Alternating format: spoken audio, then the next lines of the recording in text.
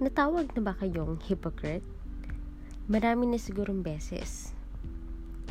The question is, have you ever judged yourself as a hypocrite? That's another matter. Hypocrisy is another great thief of happiness. How is happiness being robbed from you by hypocrisy? Ano ba ang hypocrisy? The dictionary defines hypocrisy as feigning or faking to be what one is not. A hypocrite is one who affects virtues or qualities that he or she doesn't have. Sometimes we are dazzled by our own light. Sabi nga ng isang kanta, I'm shining too bright to see. Sometimes we have an overestimated value of ourselves and an exaggerated notion of righteousness that we don't notice at all. Sorry sa mga listeners, meron kasi akong rubber bands sa aking braces.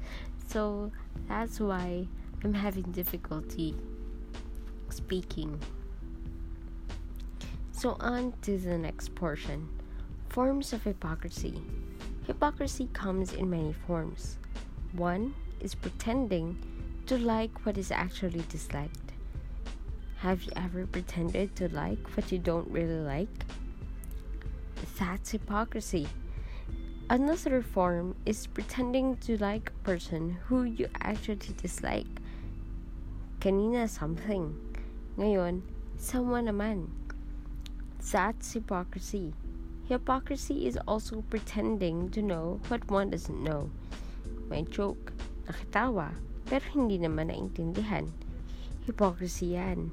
Nanonood ng sining Ingles. Tawanan ang audience. Tawa ka na rin kahit hindi mo naintindihan. Hypocrisy is pretending not to know what you actually know. It is also pretending to agree with someone you don't agree with. Hypocrisy is pretending to be what one is not. Like pretending to be holy, or to be talented, or to be rich, or to be well-traveled, or skillful, or well-connected. Why is hypocrisy a thief that robs us of happiness? We Christians, according to the Lord, have been freed from all lies. The truth sets us free, and only those who have been freed by the truth could be genuinely happy. That's why we have to take a hard look at hypocrisy as a thief that robs us of happiness.